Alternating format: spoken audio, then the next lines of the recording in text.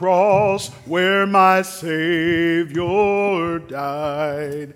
Down where for cleansing from sin I cried, there to my heart was the blood applied. I sing glory to his name, glory to his name, glory to his name.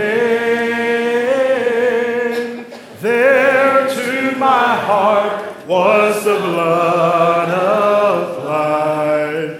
Glory to his name. Oh, precious fountain that saves from sin. I am so glad I have entered in. There Jesus saves me and keeps me clean. I sing glory to his name, glory to his name, glory to his name. There to my heart was the blood applied. Glory to his name. Come to this fountain so rich and sweet. Cast thy poor soul at the Savior's feet. Plunge in today, you'll be made complete. You'll sing glory to his name, glory to his name, glory to his name. There to my heart was the blood applied. Glory to his name. Saved by the blood of the crucified one, now ransomed from sin and a new work begun. Sing praise to the Father and praise to the Son. Saved by the blood of the crucified one. Say, glory, I say, my sins are all pardoned, my guilt is all gone. Say,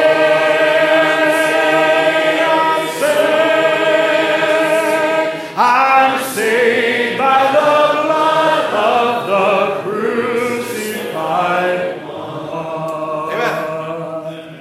I heard an old story, how a Savior came from glory, and how he gave his life on Calvary.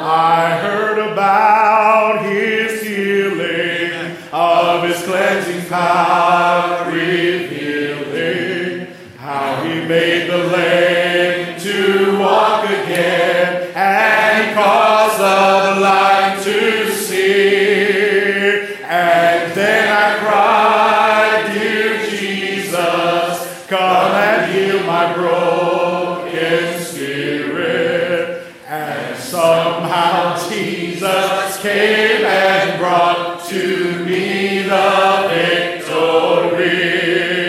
Oh, victory in Jesus, my Savior forever.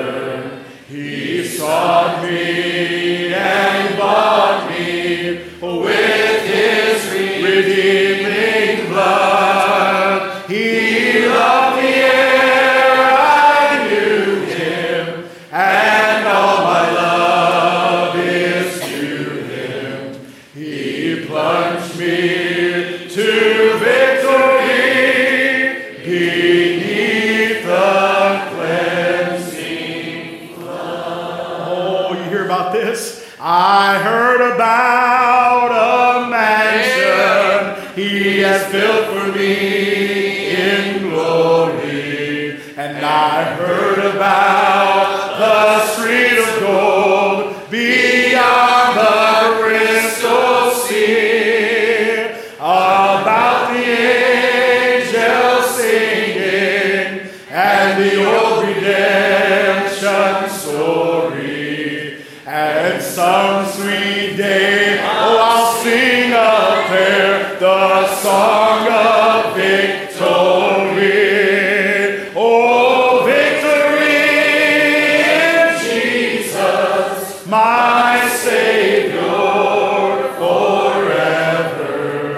He sought me and bought me with his redeeming blood. He loved me ere I knew him, and all my love is to him. He plunged me to victory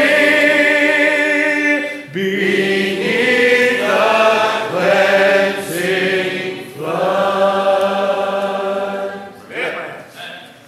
Blessed assurance,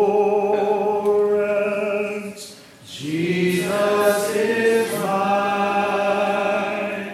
Oh, what a foretaste of glory divine. I'm an heir of salvation, purchased of love, born of his Spirit, washed in his blood. Oh, this is my declaration. This is my story. This is my song, praising my Savior all the day long. This is my story.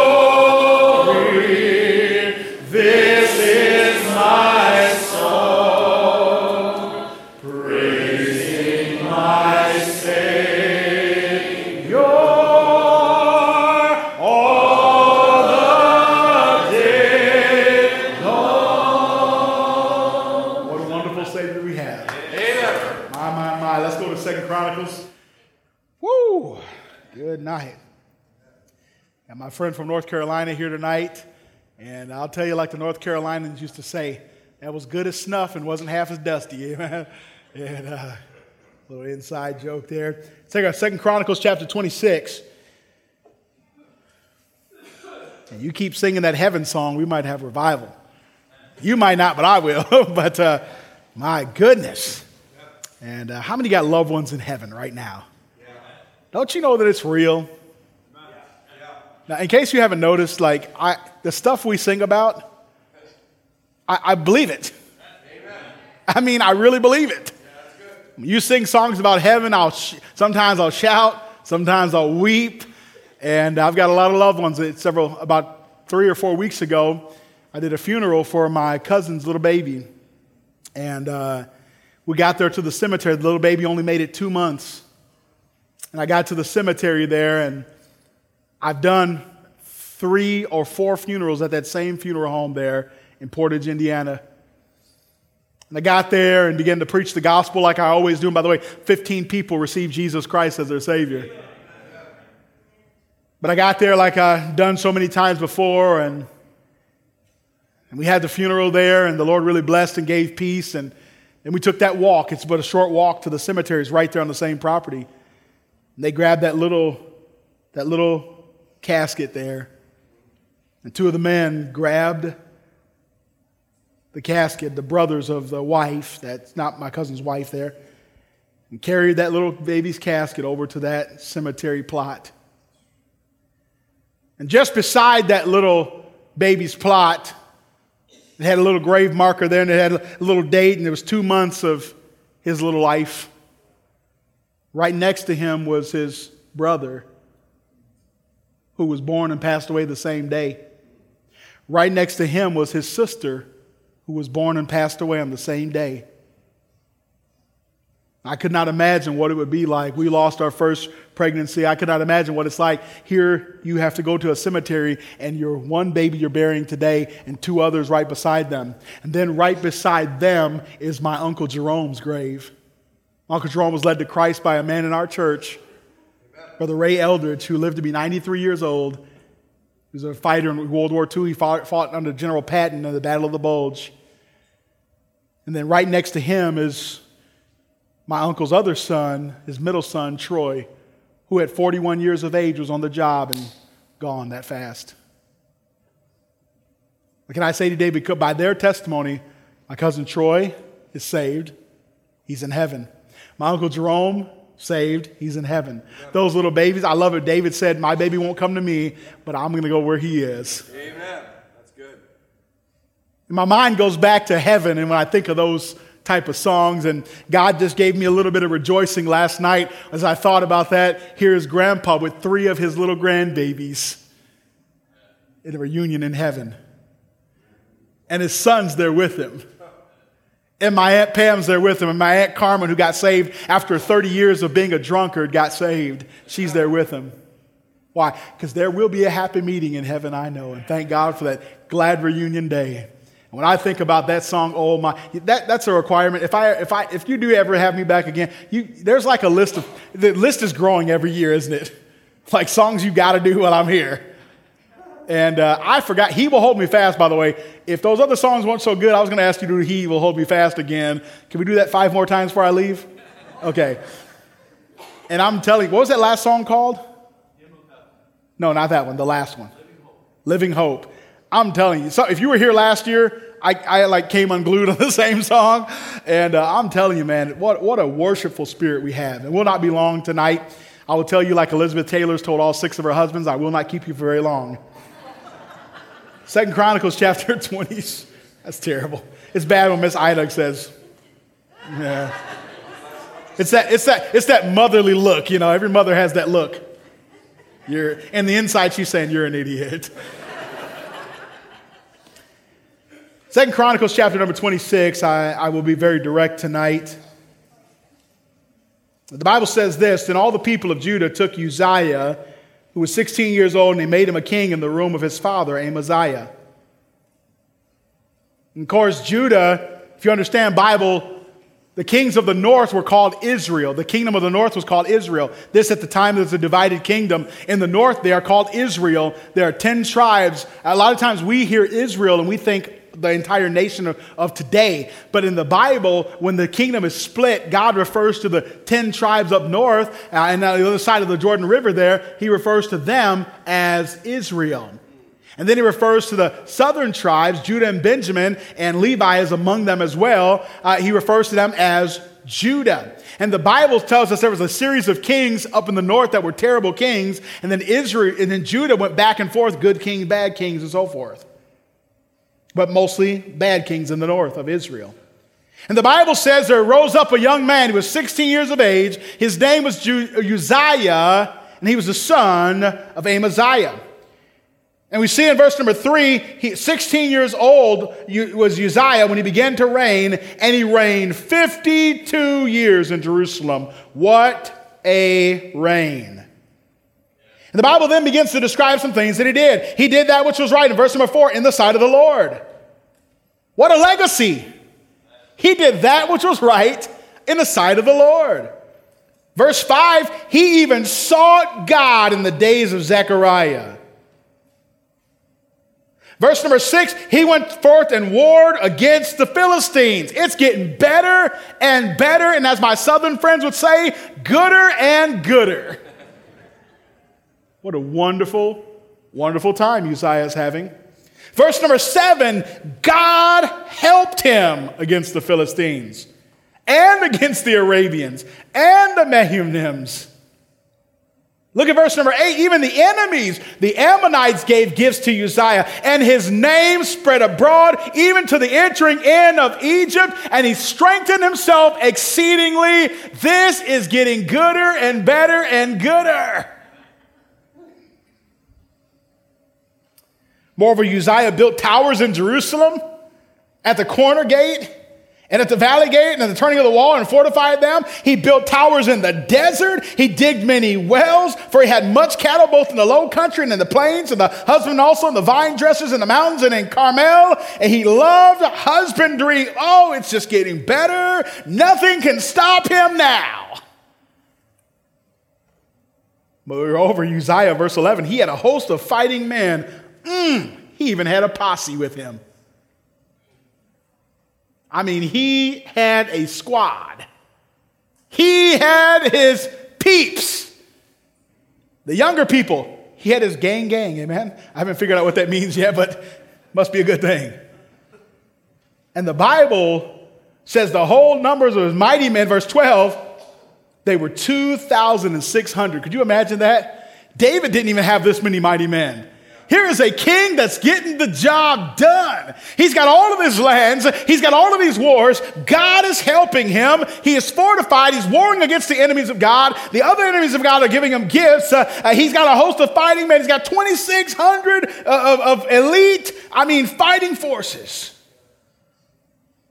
And then he said the army was 300,000, 7,500 that made war with mighty power with the king to help the king against the enemy. What a wonderful thing. And Uzziah prepared for them throughout the host of the shields and spears and helmets and habergeons and bows and slings to cast stones. Look at this verse 15. This is awesome. And he made in Jerusalem engines invented by cunning men to be on the towers and upon the bulwarks, to shoot arrows and great stones withal. This guy's getting better and better. I remember seeing in Jerusalem on top of the walls, if you would go to today, you would find little slits at the towers because they would shoot, they had little simple engines that they would crank up, kind of like catapult type things, and they could shoot arrows stronger and faster from those vantage points, but their entire body would be protected except for that little window that they would shoot stones and arrows out of them. What a great king. Oh, but let us draw attention to verse 15. For he was marvelously helped till he was strong. Everything's going so great. He becomes king at 16. I could not imagine having that responsibility at 16 years of age. He becomes the king, but then he's doing everything right. He's got the right men. He's got the right enemies. He's got the right God. He's got the right goals in his life. He's got the right army in his life. He's got the inventions in his life. Everything's going great. He's known, his fame spread abroad. He's strengthened himself. The Egyptians know about him. Those in the north know about him. Those east of the river know about him. He was marvelously helped until he was strong. And now all of a sudden, the apex of his usefulness has been reached. And then when he becomes strong, all of a sudden, he tips this way. Now watch what your Bible says. But when he was strong, his heart was lifted up to his destruction. For he transgressed against the Lord his God, and he went into the temple of the Lord to burn incense upon the altar of incense. And Azariah the priest went in after him, and with him 80 priests of the Lord. Here's 81 men that were valiant men, and they withstood Uzziah. That must have taken some guts. For you to stand up. Now, you and I, we live in a democratic society. Part of our democratic society is we are able to stand up to our leaders. We are able to say to our leaders what we think about them and what they ought to be doing and sometimes where to go. And never mind. And we get to tell our leaders because of the democratic societies that we live in. But in the Bible days, that did not happen. You remember the story of Esther, how she said, if I perish, I perish. Because in her kingdom, the Persian kingdom, she could lose her life in front of King Ahasuerus, standing up to him. And it was the same case here. It could be considered rebellion. It could be considered an insurrection if you'd come back to the king and tell him what for. And here these 81 men of God stand up to the king and say, listen, we've got something to say to you. And listen to what they say. It appertaineth not unto thee, Uzziah, to burn incense unto the Lord, but to the priests, the sons of Aaron, that are consecrated to burn incense. Go out of the sanctuary, for thou hast trespassed, neither shall it be for thine honor from the Lord. You know what they said to him? Look at this verse again. It appertaineth, in verse 18, they withstood him and the king and said unto him, it appertaineth not to thee, Uzziah. Can I rephrase that? Here's the title of the message today. Not my circus, not my monkeys. How many have ever heard that expression before? There's a few.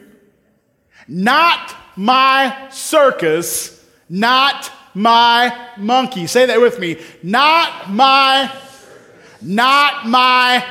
oh, say it with me one more time. Not my, and not my. Basically what they were saying to Uzziah is you need to stay in your lane. This burning incense to the God of heaven, that's not your lane. That pertains to the sons of Aaron, the Levites that have separated themselves to the work of the Lord. They have been consecrated to the work of the Lord. And anything in this line right here appertaineth not to thee. Hey, listen to me, Uzziah. That is not your circus. That is not your monkeys.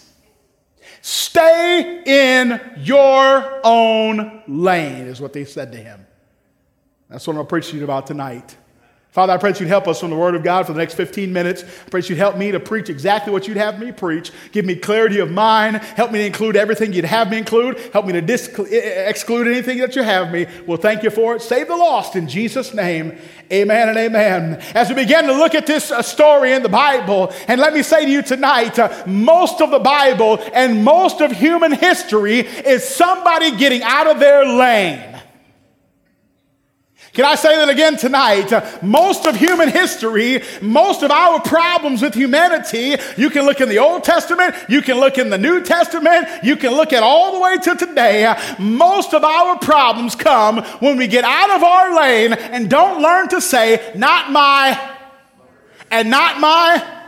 You say, Brother Allen, where do you get that from? Oh, we can go all the way back. Before Genesis was ever written, there was a man, and his name was Lucifer. He was the light bearer. The Bible called him the anointed cherub that covereth.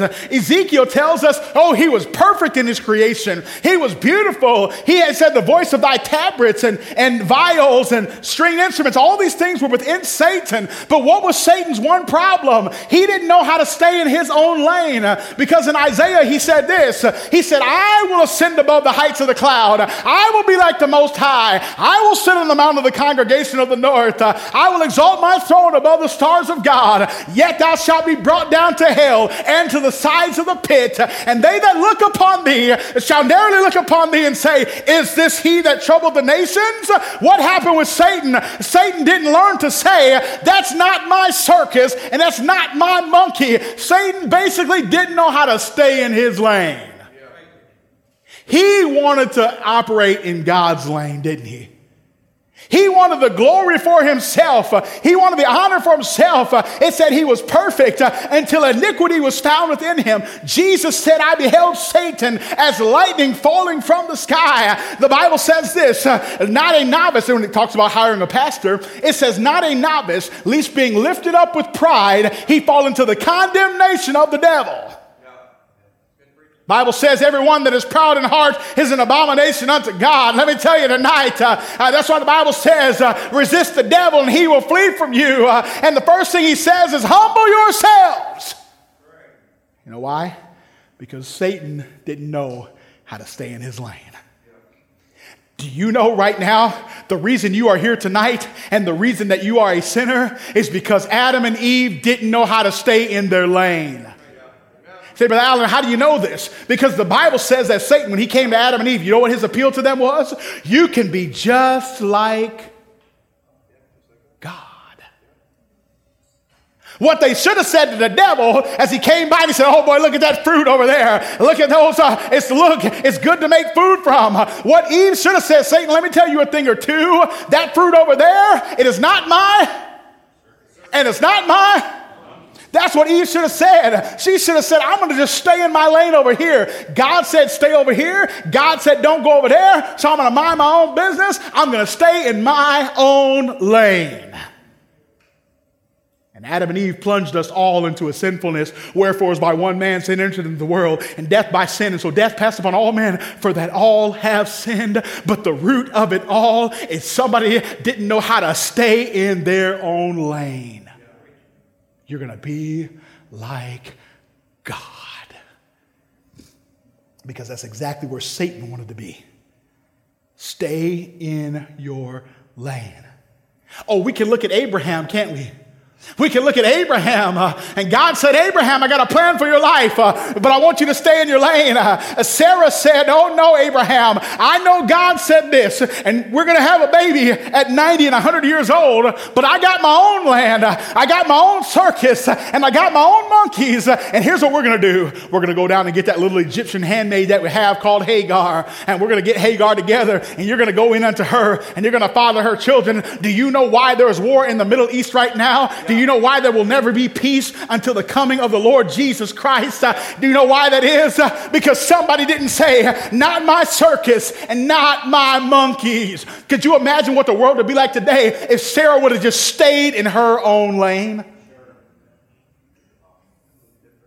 I'd be paying a lot less for gasoline if Sarah just simply said, not my circus, not my monkeys. I'm just going to let God be God. I'm going to let my husband be my husband, and I'm going to stay in my own lane.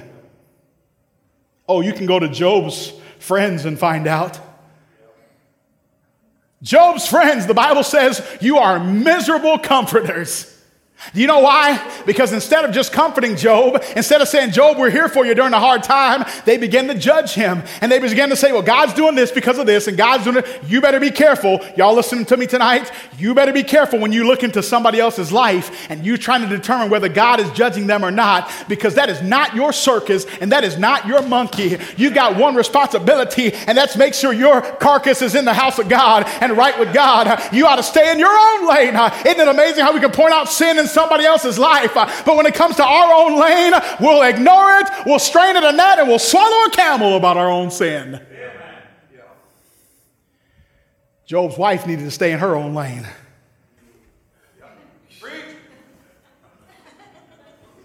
Just like some of us need to stay in our own lane. Oh, we can look at Saul. Saul, did you obey the commandment of the Lord? Yes, I did. Oh, what meaneth the bleating of the sheep and the lowing of the oxen then? Matter of fact, Saul, you're down there sacrificing among the sons of the prophets. What are you doing? Well, I was just down here. No, Saul, what you should have said, even if you got an invitation from somebody else, you should have said, not my circus, not my monkeys.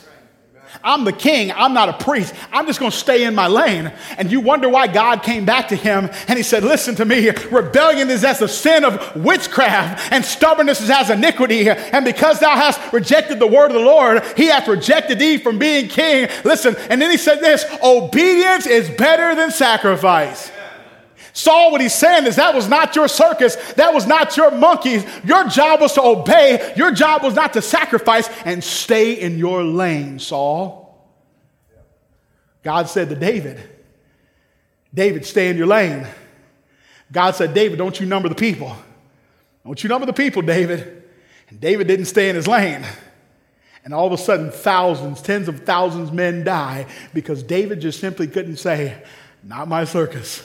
Well, how many we got? It doesn't matter how many we got because God told me to stay in my lane, and thousands of kids are without daddies, and thousands of wives are without husbands, and thousands of workplaces are without employees, all because David wouldn't stay in his lane. My soul, we can go to Aaron and Miriam. Moses, we know what, we can handle this just like you can. Matter of fact, the fact that you married that black woman, we got a problem with that.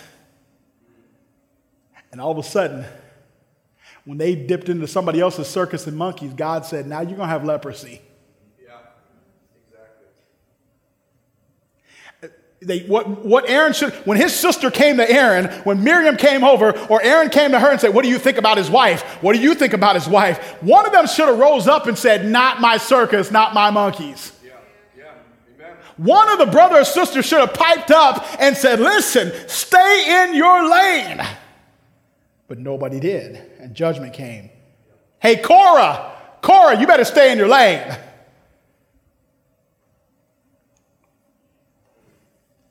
Mary in Cana of Galilee, stay in your lane. It's not time to perform miracles. Woman, what have I thought I couldn't have did that.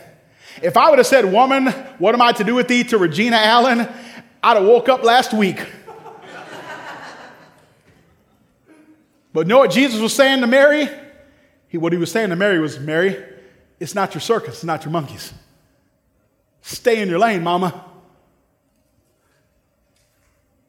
Hey, Judas, oh, we could have sold that money and we could have given it to the poor. Judas, stay in your lane. That's not your circus. That's not your monkeys, Judas. Peter, as he cuts off the ear of the high priest's servant, and Jesus has to tell him another time, get thee behind me, Satan. You know why? Because it wasn't Peter's circus and it wasn't his monkey. Peter, you better stay in your lane. Here's Peter. Could you imagine telling Jesus, no, you can't go to the cross?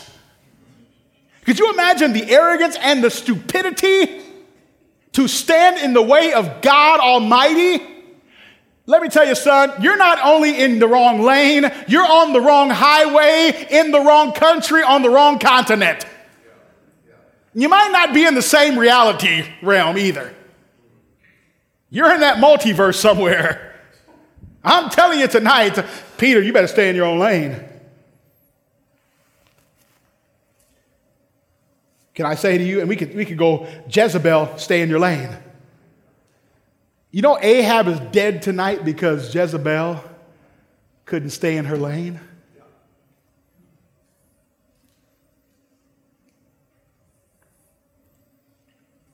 Absalom, stay in your lane. Alexander the coppersmith, stay in your lane. And we can go time after time after time after time, and we can quote, it appertaineth not to thee. What are you doing? Can I say to you tonight? Can I tell you why some of your homes And some of you tonight are frustrated and you can't. Revival is, listen, it's stopping when it comes to you. It's not able to fully permeate through your house. Do you know why? Can I tell you why? Because some of us are so frustrated because we're worried about somebody else's lane instead of our own. That's good. Can I tell you tonight, it is not your job to see if anybody else in this building tonight has revival except for the bottom that you're sitting on. Did you know that?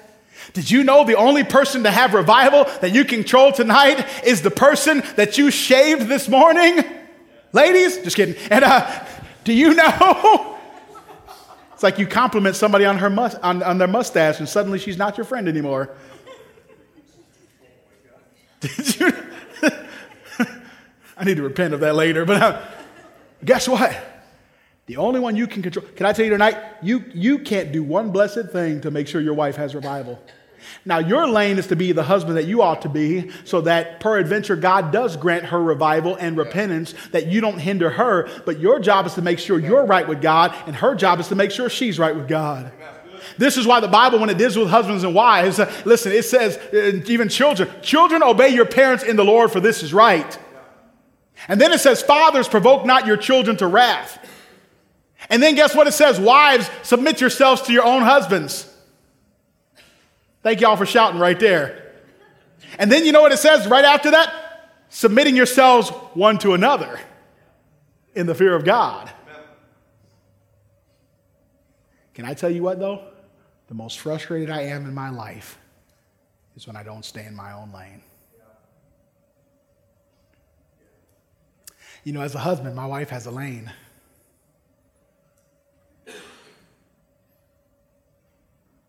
And when I start getting in her lane and she starts getting in mine, come on, it gets real quiet when you get into this stuff, doesn't it?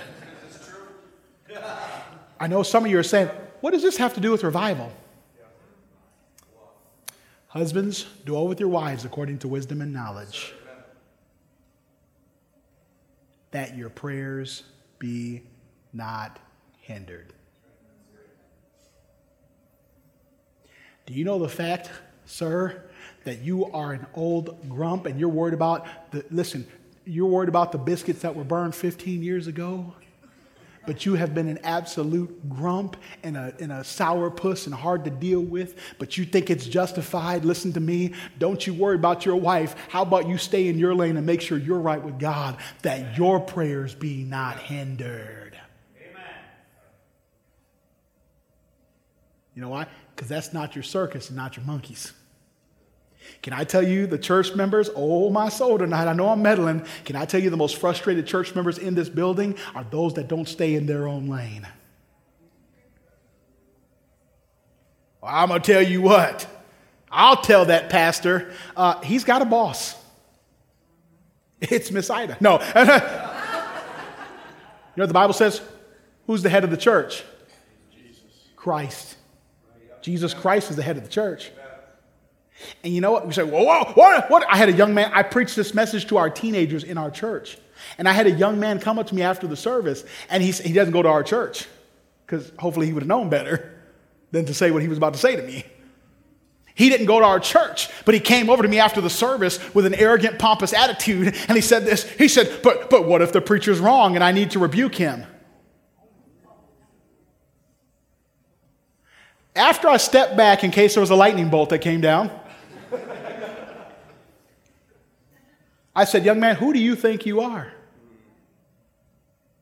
Do you know that your Bible says rebuke not an elder, but to entreat him as a father? That's what your Bible says. You know what? In other words, stay in your lane. And then he began to backpedal so fast he almost went through the back wall. I didn't mean... I said, no, your lane is to be a teenager and to close your mouth and listen to your mom and dad. There's some teenagers in this room. You know how everything in the church ought to be run. You know how the mom and dad are doing it. And you can't even keep your room clean more than 2 days in a row. Amen. That's good. Because that's their circus, that's their monkeys. But I'd rather talk about how my mom and dad aren't perfect. Yeah. Sure. Yeah. And our lane is decrepit Listen, our lane is worse than a Michigan highway with potholes you could lose a Mack truck in that thing. I'm telling you, our lane is falling apart. Listen, that lady in Song of Solomon, she said, listen, other vineyards have I kept, and mine own vineyard have I not kept. Some of you are worried about the person down the pew from you getting revival. You're worried about the kids down there, and your kids are little angels, aren't they? They just so happen to fall when Satan did. But they're angels. But you know what? I'm going to tell you why you're frustrated. You're frustrated at everybody else's kids. And we don't even see our own sometimes. Can I tell you, deacons? I don't even know who they are. I don't know who your deacons are in this church. Can I tell you, deacons? The most blessed you could be would be to stay in your lane. Nowhere in that scripture are you going to find that the deacons are there to make sure the pastor does right. Now, a good pastor is going to make himself accountable. But scripturally, God, you keep them humble, we'll keep them poor. That's the attitude. But here's what I've learned over the years. God can take care of his man pretty good. Amen. Our lack of faith to let God do what he's supposed to do and let you do what you're supposed to do is staggering. And we have churches all over our nation and churches all around the world that are rising up against pastoral authority, not because they're evil even necessarily, but because they never learned to stay in their own lane and say, not my circus, not my monkeys. Listen to me, kids. Well, my parents aren't perfect. Well, why would he give you to perfect parents? Your job is to, kids, stay in your lane.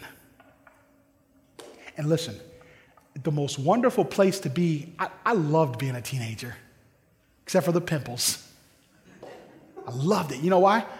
I didn't have a bill. I didn't have to wake up for anything special. I didn't have to make sure any other Rugrats were cared for. I didn't have to buy clothes. I didn't have to buy shoes. Listen, teenagers, stay in your lane. It is awesome. Wait till you have to start buying stuff. I want to stay in that lane as long as I possibly can. You know why? Not my circus, not my monkeys. We could go on and on tonight, but I think you get the point. Watch this. Watch Uzziah. Here's his problem. Number one, his problem was his pride. It was his pride. The Bible said, when your Bible, look at this verse, he was marvelously helped till he was strong. Point number one, his power. He had his own power. Watch this. Can I tell you one of the number one hindrances of revival in your heart? You're too strong. You're too strong. You see, Jesus, remember when he was talking to Paul, he said, my strength is made perfect in weakness. Do you know why I believe some evangelists will never see true revival happen? They're too strong.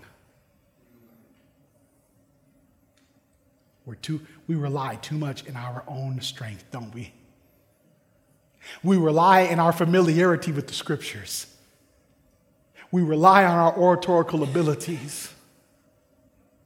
We rely on I've been there, done that, and got the t-shirt. Come on, mom and dads, we can do the same thing, can't we? I know what I'm doing.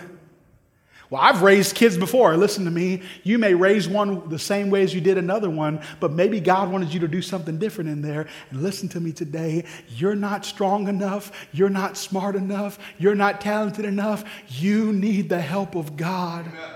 I'm telling you tonight, if I ever needed him, as a parent, I need the strength of God. I don't have it figured out. Listen to me tonight. I don't have marriage figured out. I don't have revival figured out. I don't have, missions. I don't think I have it figured out. And I think if we could ever get to the place again where we would say, Lord, I'm not strong enough. Your strength is made perfect and we need you that I may know him in the power of his resurrection and the fellowship of his suffering. I need his power.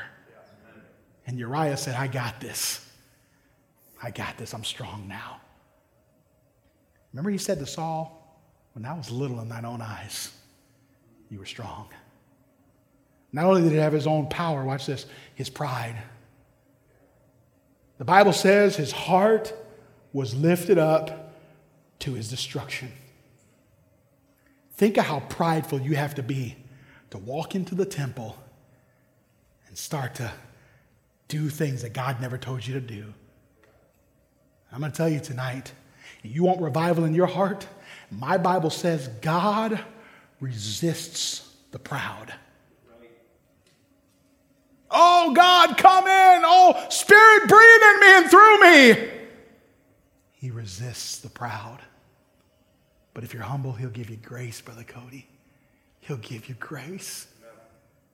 Don't you know tonight, God is not withholding revival from you other than the fact that some of us are too proud. And if he were to ever send it to us, we'd have to write a book about it and let everybody know. He not only had his own pride and power, watch this, we're hurrying tonight. He had his own position. He all of a sudden thought he was a priest. You know what I've learned in my life? Just stay where God put you. And when he moves you, let him move you. Don't let anybody else or your impetuousness, you let God put you in the position that he put you in. God didn't call me to pastor Bethel Baptist Church. Therefore, I don't try to pastor Bethel Baptist Church, even though I've preached here umpteen times. I told the preacher today, I tell every preacher, when you come to me for counsel, if you want to ask advice of me, my first question to you will be, did Pastor Feary send you to me? Y'all listening? Did Pastor Feary send you to me? Because I believe in biblical authority.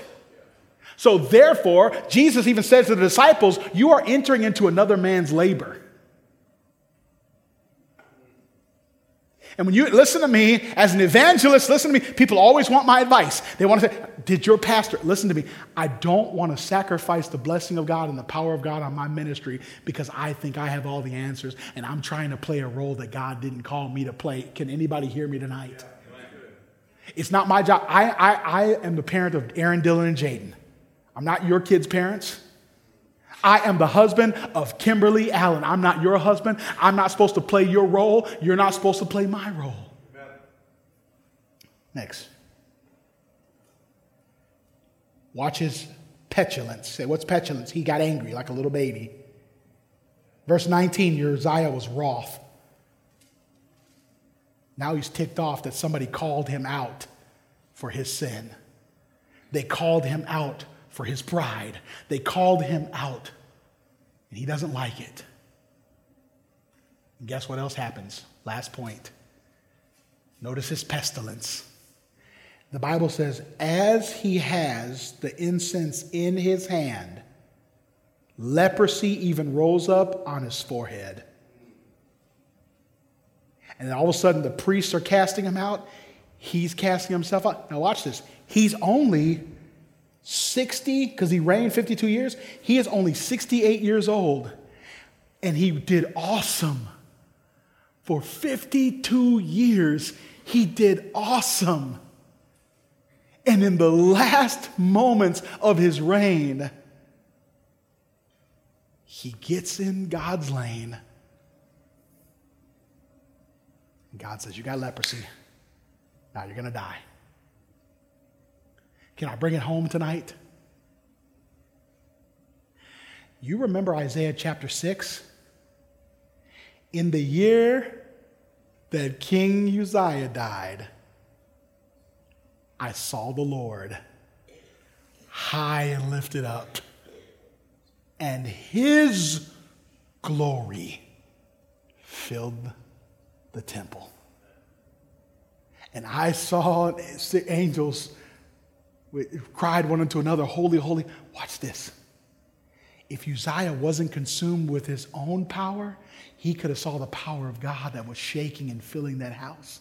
If Uzziah didn't have his own pride, he would see the Lord high and lifted up. If Uzziah wasn't purified in his own eyes and his position, he could have saw the angels crying unto the three times, holy, holy, holy God. If he didn't have his own position, he could have been the one where God said, here am I, send me, go do this, I want you to preach. And maybe that's why it took the death of Uzziah for Isaiah to see. Wouldn't it be sad for some of you that don't know how to stay in your lane? Wouldn't it be sad if God had to take you out of your family before the rest of us, or your church, before the rest of us could see the Lord high and lifted up?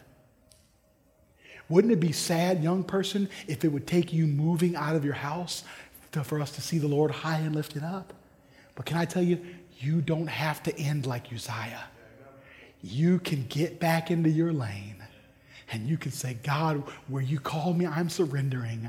I'm going to worry about my family. I'm going to worry about my home. I'm going to get back to my Sunday school class. I'm going to get back to my position in the choir. I'm not going to worry about anybody else. I am going to be marvelously helped, and I'm going to do it whether I'm weak or strong. Not my circus. Not my monkeys. Our heads are bowed, our eyes are closed. Maybe you're here tonight and God has put his finger on something in your life. Maybe there's some area of your life you've been frustrated, you've been discontent, you didn't know what to do, and you tonight are surrendering and saying, oh God, I'm done complaining. Listen to me, every complainer in the Bible, unless they got back into their own lane, they saw some troubled times. Can I implore you tonight, oh my friend, let's get our hearts back in tune with God. Let's get back in our own lanes and watch God send revival.